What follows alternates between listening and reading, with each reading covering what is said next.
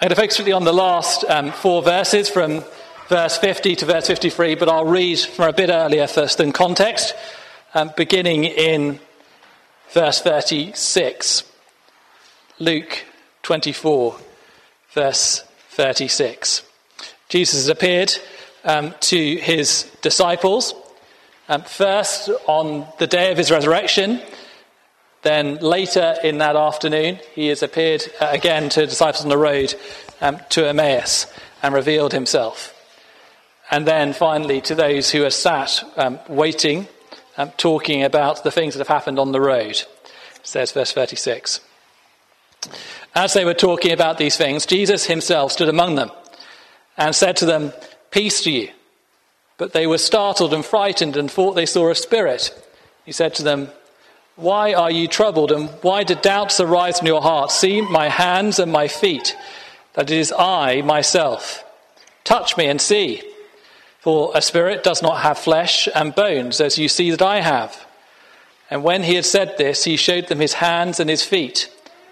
And while they still disbelieved for joy and were marveling, he said to them, "Have you anything here to eat?"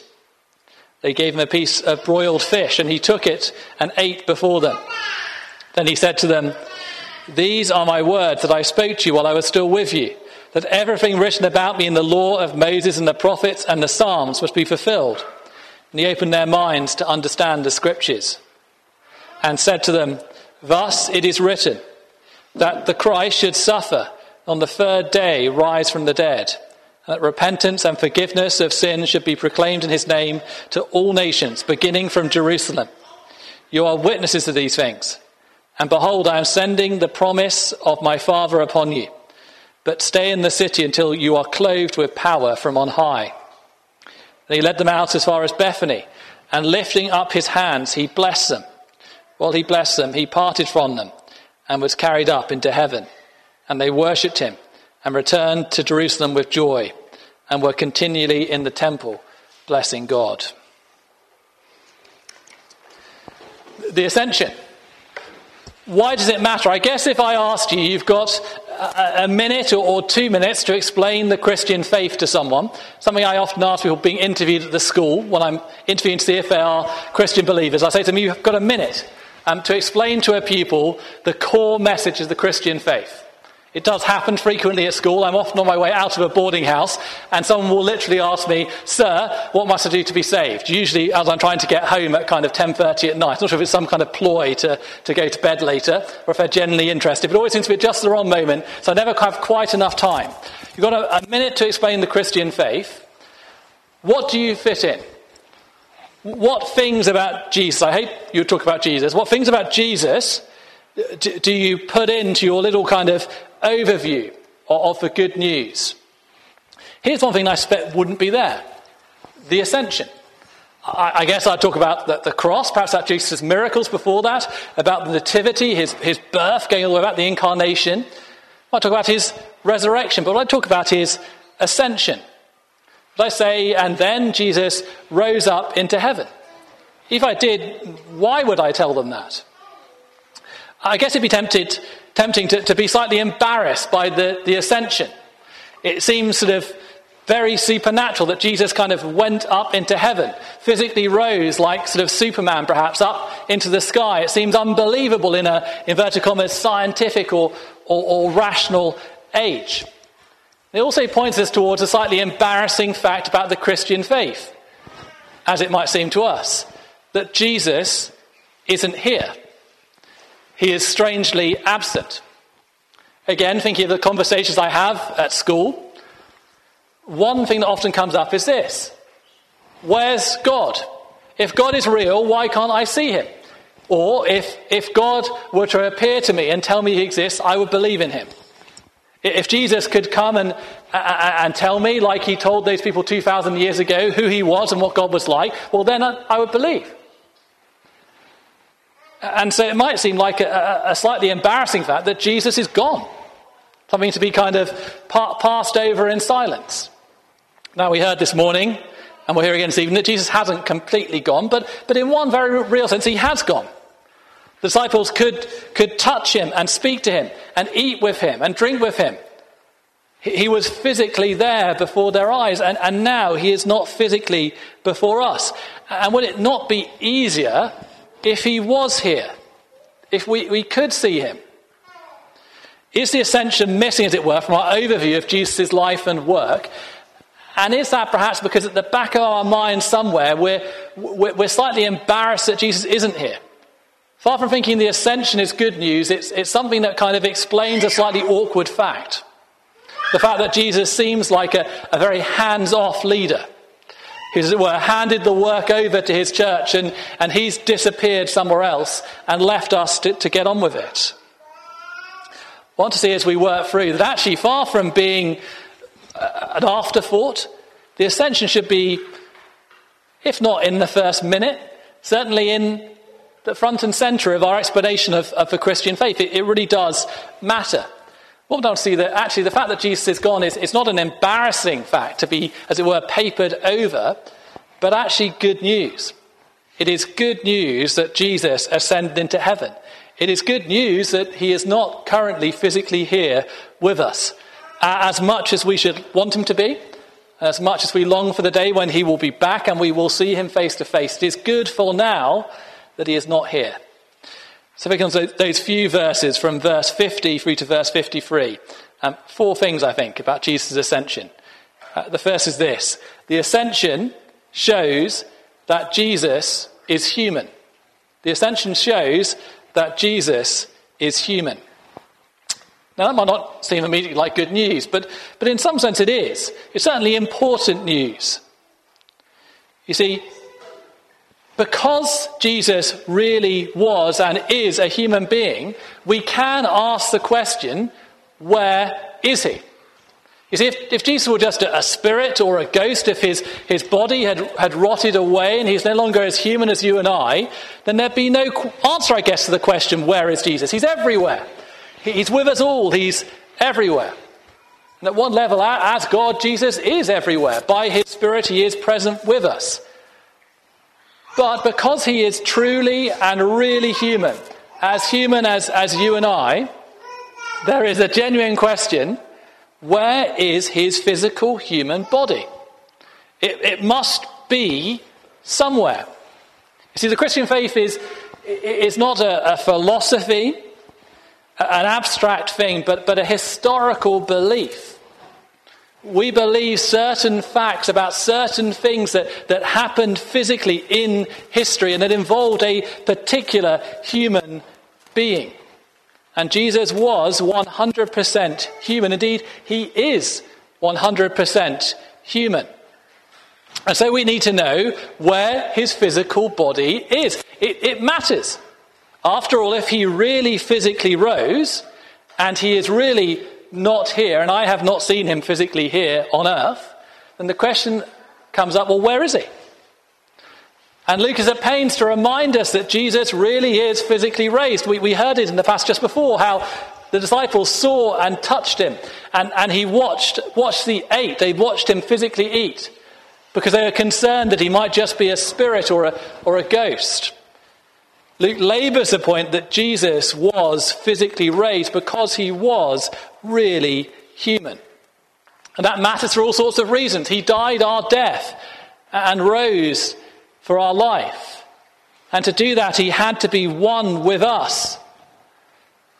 A non-human can't die in the place of one who is human. He had to be truly human. As one who's truly human, he knows our weakness and our frailty and sympathises with us and understands what it is to be a man or a woman, to be a human being. It matters what we did for the Lord's Supper this morning.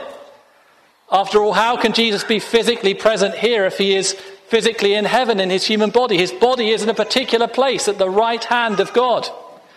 It's not here on earth, but he is ascended. And it matters, as I said already, because it reminds us that the Christian faith is a historical faith. So I seek to get across to people what it is that we believe. I won't first of all speak about how I believe that we should live, though the Christian faith has implications for that. What we believe about certain abstract philosophical questions, but I want to take people to the historical reality of the Lord Jesus Christ, of what he said and did how he died and rose, and how he ascended into heaven.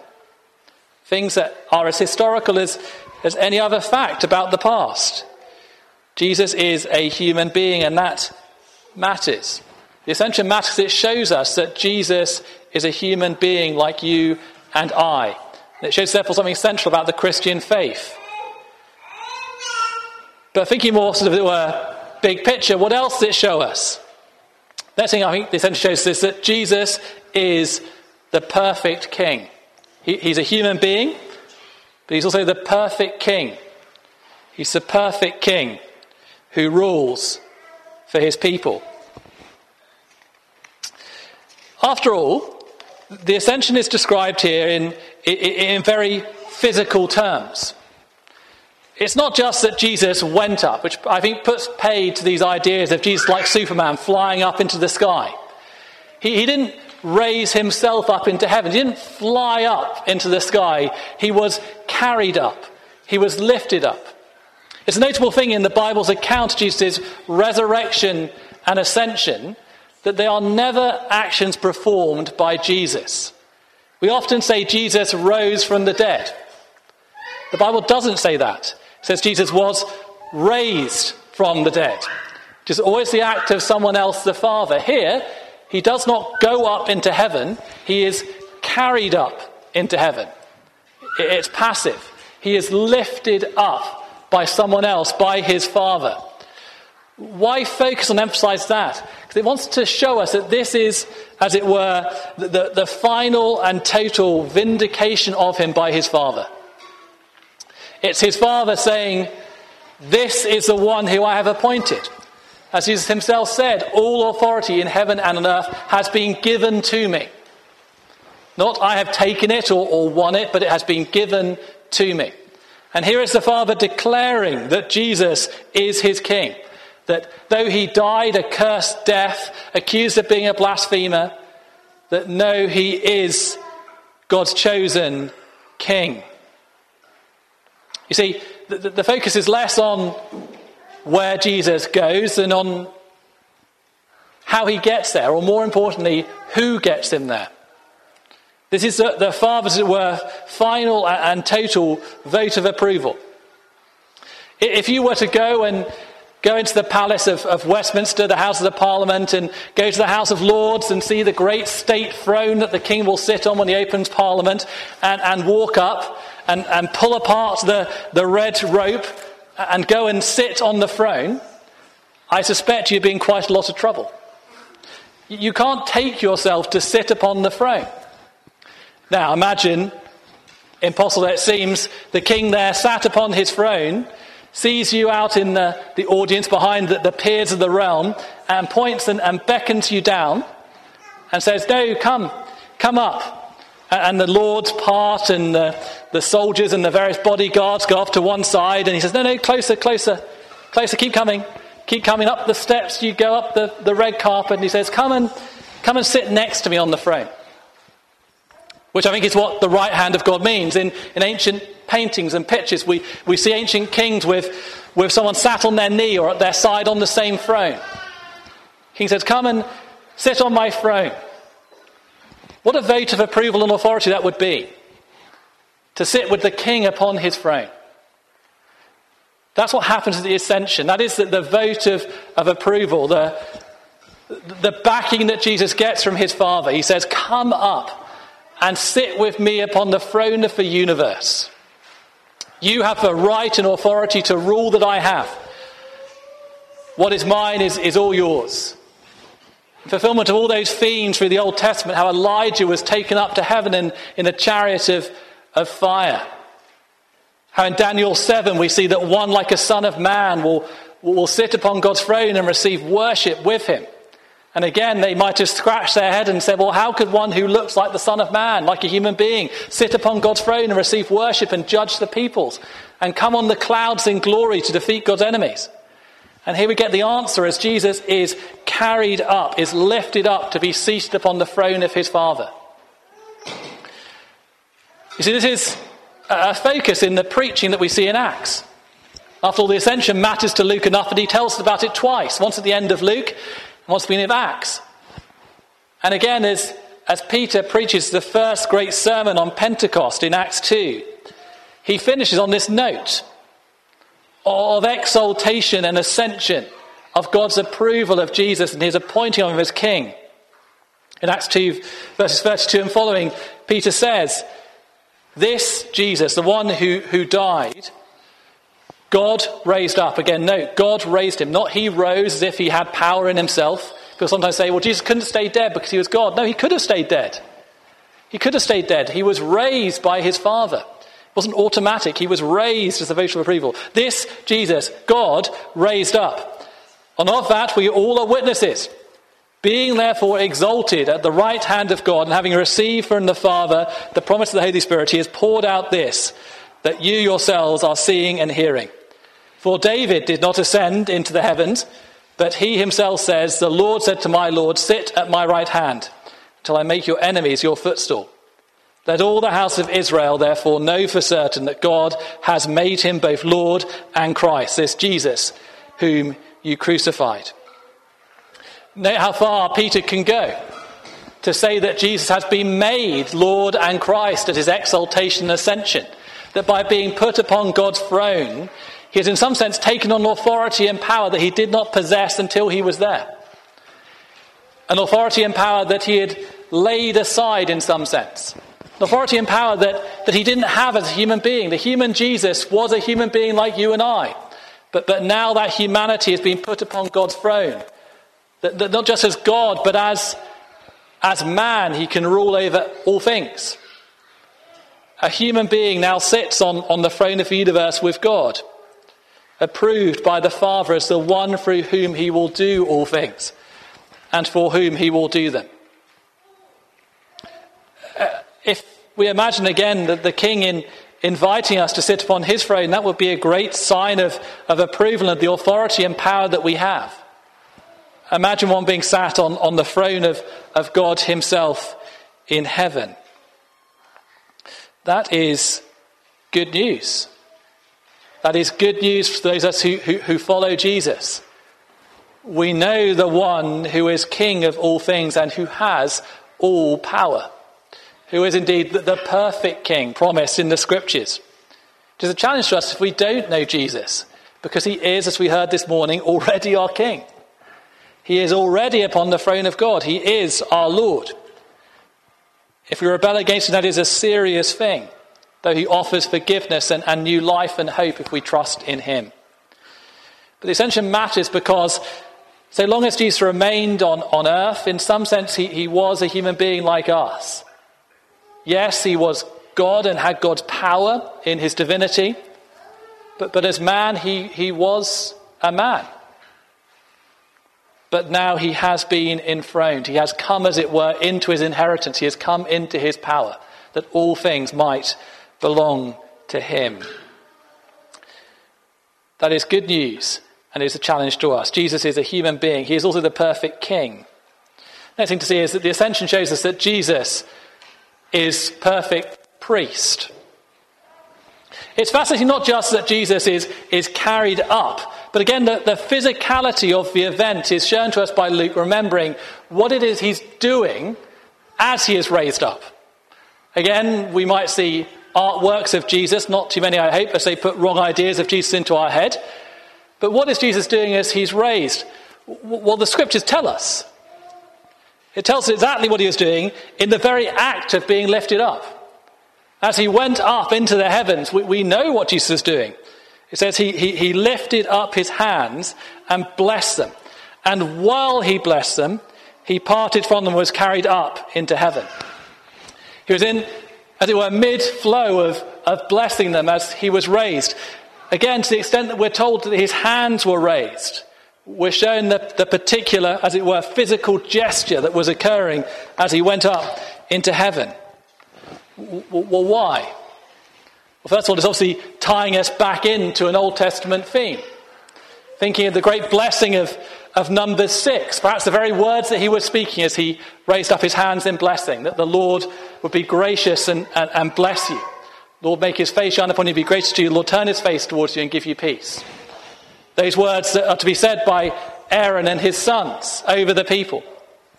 Again, notable, isn't it? Because we know that the scars were still in Jesus' hands. He raised his hands, we're reminded here, in blessing over his people.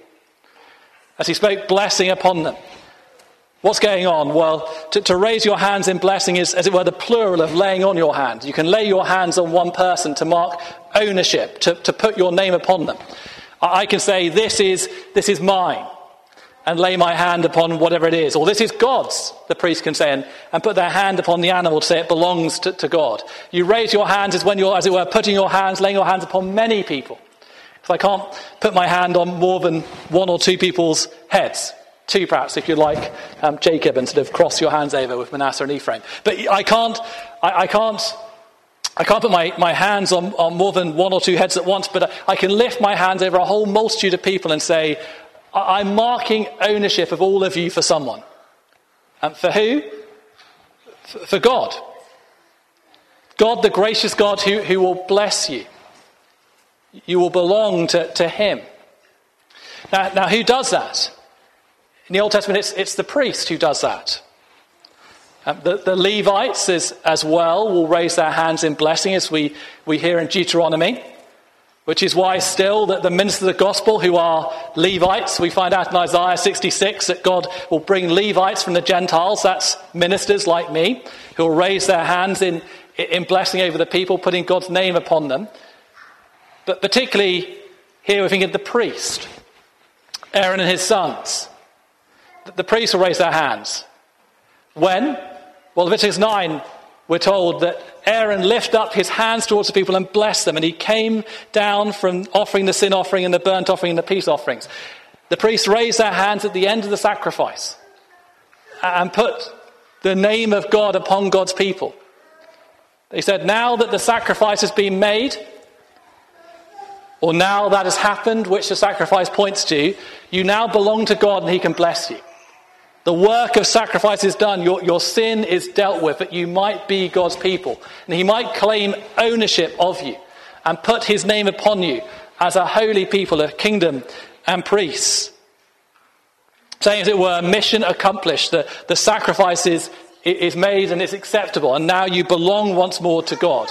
He will own you and hold you as his people.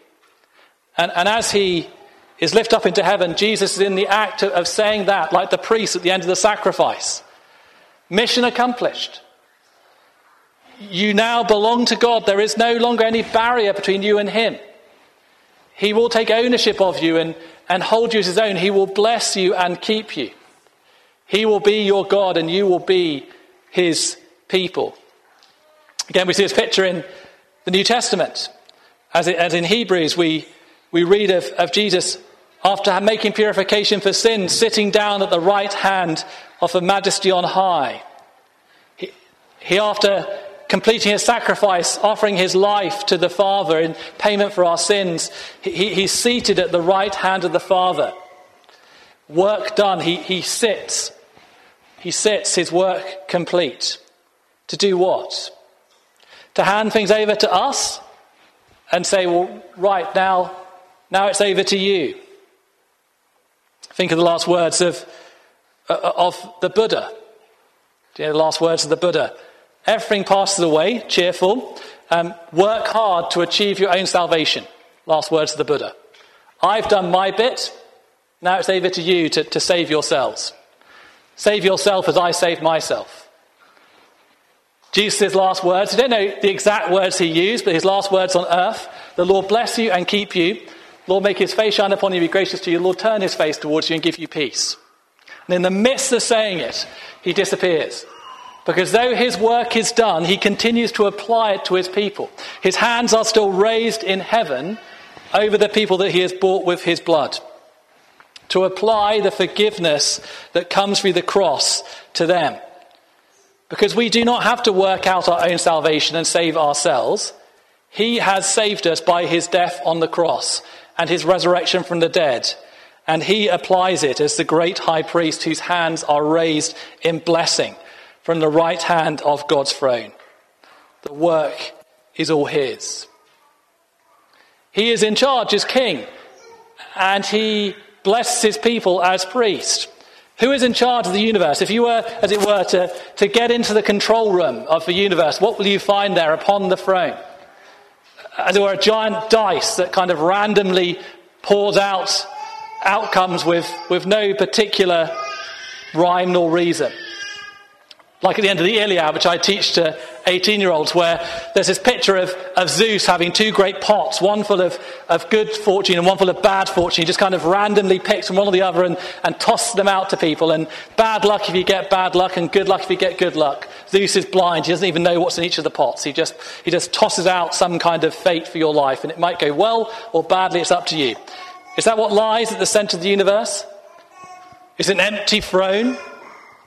The Richard Dawkins idea that at the centre of the universe is nothing but blind, pitiless indifference, no good, no evil, nothing but blind, pitiless indifference. No, the control room of the universe, on the throne is a human being. Is a human being, a real, physical, flesh and blood human being, like you and I. Rules the universe. His name is Jesus, and his hands are raised in blessing over his people to do them good, to declare that they belong to him and to the Father, and to pour out every blessing that he has gone into heaven to receive. And after all, he had to ascend into heaven to receive those blessings. We're told that. It's actually good news that Jesus has gone. He has been raised up into heaven, that from there he might pour out the Spirit in the way he couldn't do from earth.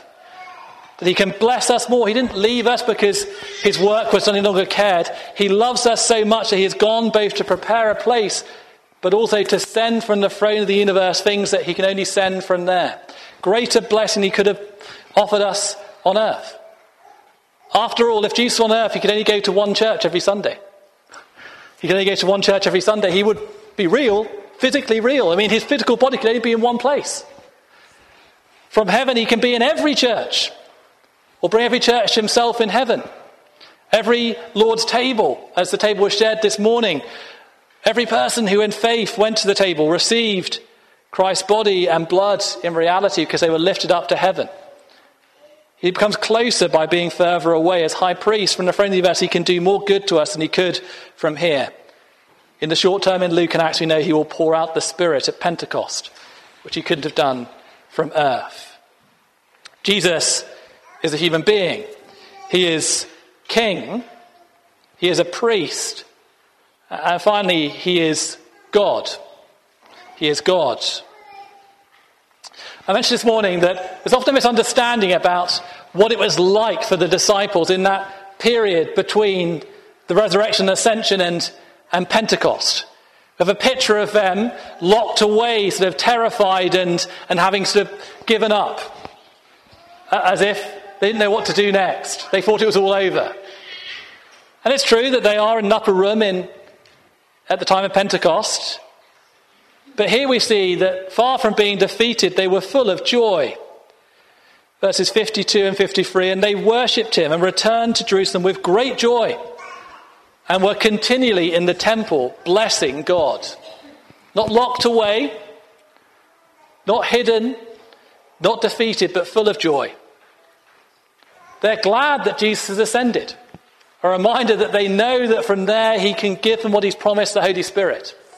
But more, at this moment, I think it finally clicks for them who Jesus is in a way which it never has before.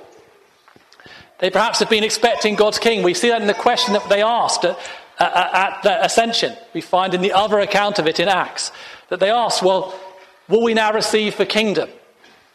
Is this now the time when God is going to restore the physical kingdom of Israel? They perhaps, even at this stage, can't quite see the full reality of who Jesus is and how to respond to him. Luke is a very careful writer. He writes the best Greek in the New Testament, apart from perhaps Hebrews. He's a very careful writer in the way he writes his narrative out. This is the first time in Luke that people worship Jesus. The first time in Luke that people worship Jesus. The other Gospels tell us that Jesus had been worshipped. People had fallen down on their faces before Jesus before. But in Luke, here is the moment where the disciples finally get it and worship Jesus. They see that he's not just a great king, but that he is God. They see him lifted up and know where he is going. He is going, Daniel 7, to sit on the throne of God and have all power and authority over all things. They see that he has been so vindicated by God that he can only be God come in the flesh. Finally, as it were, in Luke's account, this is the moment where the disciples, the apostles, get it. And they respond by worshipping him and by blessing God, presumably in the name of the Lord Jesus in the temple courts. The Christian claim is not that Jesus is a good teacher. If he were just a good teacher, it wouldn't matter where his body is gone because his teaching could live on, regardless of if his body rotted in the grave or not. I guess there's a Christianized version of that as it were, keeps Jesus forever as the earthly Jesus. What do I mean? The temptations were to always think of Jesus as he was in the time of his earthly ministry. Jesus, meek and mild, although if we read of his earthly ministry, he's often not meek and mild, but Jesus, the humble one, the one who doesn't have power, who's rejected by men. And that is partially true.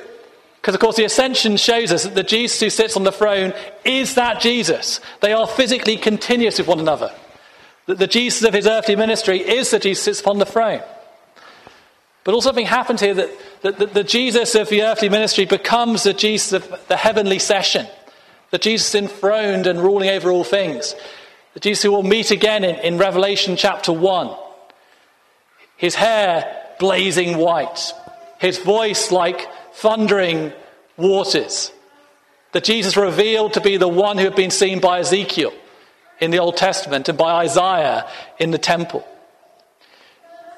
Jesus is not just a good human teacher who told some nice parables and showed us a good way to live. He is God. He is God himself come to earth to work our salvation, and now enthroned as king and high priest over all things, to rule the church and do us good. Do you see how the ascension opposes both extremes? He's not just a good teacher, but he's God enthroned. But he's not just God enthroned, distant and unknowable, but Jesus Christ, the human being who we can see and know from the gospel accounts. He is the one who gave the Sermon on the Mount, but he now sits upon the throne of heaven. You see, for the non-Christian, so easily the ascension become, as it were, a problem. Why doesn't Jesus appear to me? Why is he gone? But in fact, it's a challenge. What will you make of the one who now sits upon the throne of heaven and has all God's authority? The ascension forces us to account for the claim that Jesus is God. I guess if you finished the gospel a bit earlier, perhaps about the resurrection as well, you might just have had the question, well, do I believe what Jesus taught? But it's not just what did Jesus teach, but who is Jesus now, and who is he to me, and how must I respond to him? Because God has put him on the throne. And from there all blessing comes through Jesus Christ, the great high priest. Now there remains, as it were, a cliffhanger, because of course, as the disciples are told in Acts, the same Jesus who has gone up will come down. He will return. He has to physically rise to remind them that one day he will physically descend. He will come back at the second judgment to judge all things, to complete, as it were, the picture of Daniel 7 as the Son of Man finally and utterly defeats all of God's enemies. But already Psalm 110 has been vindicated. I'd encourage you to go away and once again read Psalm 110, the most quoted psalm in the New Testament, which reminds us both of Jesus' ascension and enthronement as king, the Lord who sits at the right hand of the Lord, but also of his priesthood as the high priest in the order of Melchizedek, who blesses and pours out blessing upon his people. All that is already fulfilled as Jesus is raised. as brief as this description is, do you see the resonance of it? The lifted hands, the blessing, the being carried up rather than raising himself, the worship that he is offered by his disciples, the expectation and hope that now God will fulfill all his promises to Israel as they run to the temple courts to wait for the blessing that Jesus has promised. As always, it's a challenge to us. Do we take Jesus as seriously as we should? Do we know that he is seated right now on the throne of heaven and that he is real? He is real. He's not a physical character. Jesus is as alive as you and I. He is as physical as you and I. He has a heart and blood, bones and flesh. He is a real, physical human being located in a real, physical place. Though the right hand of God and heaven is hard to understand. But what we can understand about it is that Jesus is there and he is physical. He is physical as a human being. To take him seriously as a human being, to take him seriously as king. That he has all of God's power and authority. Whatever problem I face, Jesus can deal with it. Whatever a decision I face, Jesus must be the one who decides what the answer should be. Take him seriously as priest, that his work is complete. I don't need a priest on earth. I don't need to work my own salvation. He has done it all. Do I take him seriously as God, not as a good teacher to introduce to my friends, but as God seated upon God's throne? Like I said before, one of the constant challenges of the Christian life is to remember that it's all completely real. It is the most serious thing that we have ever been told that we believe. And it is all as real as the physical things I can see that surround me. The Christian faith is a great reality concerning Jesus, who is both human but also God's king and priest, and indeed God himself seated upon the throne. Let's pray and give thanks for that.